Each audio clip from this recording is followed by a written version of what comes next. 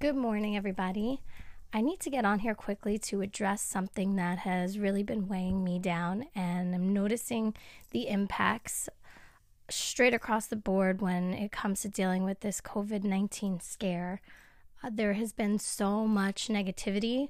While I do see a lot of positivity and I'm trying to kind of filter out the negative and focus on the positive, I feel like the negativity has been just creeping its way into my soul and I cannot escape it. And it's the posts, all the social media. There's so many things that we are doing that's wrong and damaging and detrimental to people's well-being. And I'm not just talking about those of us who are grieving.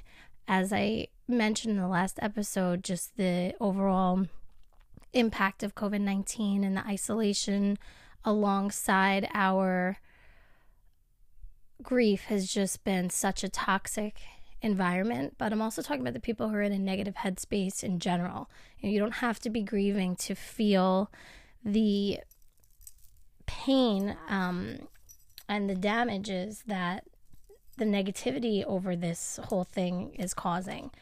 And I understand people are scared. I understand people are nervous. And I really am trying to filter out the negativity and just focus on the positive. But it really just kind of keeps coming to me in waves, and it keeps being presented, at my feet. And I am getting to the point where I'm considering just shutting down all my social media, but then I feel like I would be isolated more. I live alone. I can't really quarantine with my two family members because they're immunocompromised. So I'm here, I'm trying to connect, but in the midst of my connecting and trying to remain positive, I'm getting all of this really negative, nasty shit my way. And I honestly, I can't handle it. I can't take it. Negativity is so powerful. It's not more powerful than positivity. I will be the first to tell you positivity has saved my life in a sense. Positivity has given me the optimism and the courage and the strength to keep going through really, really dark times and losing my mom and just feeling like I don't have anything to look forward to. I've worked tirelessly and every effort that I possibly could place into healing, I have. And a lot of people who know me personally will say, when I list off all of the things that I've done and how hard I've tried to work through this, it's been my goal for the past year and a half to really push through and make it to the other side. So with that being said, I would like every single person out here to be mindful of what you are saying. If what you are saying is not going to help anyone in this situation, do not say it. Keep it to yourself. Say it to somebody else. But putting just all this nasty stuff out there to the universe, to the world, it is just really harmful, and it's got to stop. If you have something that you feel like you cannot keep it in, you have to say something, say it nicely, say it kindly, say it positively. Try to educate and inform in a nice way. It's all about the way in which you deliver the information. It really bothers me that we can't have conversations with opposing views without it turning into a battle.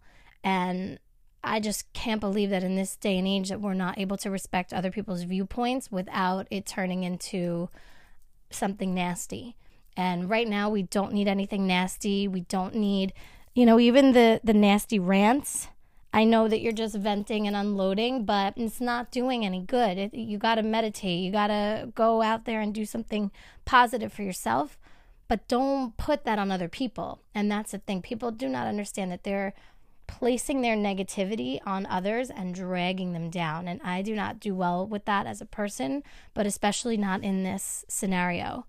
I feel extremely, extremely sad right now. I'm really having a tough time because, as I mentioned, the isolation has just, of course, made me reel and think about my mom and think about the fact that she's not here. I'm thinking about all of the things that I've been aiming to do to recreate my life and rebuild it and change it, and it's all at a standstill. So when someone comes up to me and they want to basically bitch about something that, in my opinion, just doesn't feel that important, you're dragging me down like 10 more levels when I'm already just kind of trying to keep my head above water.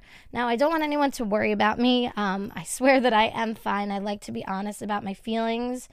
But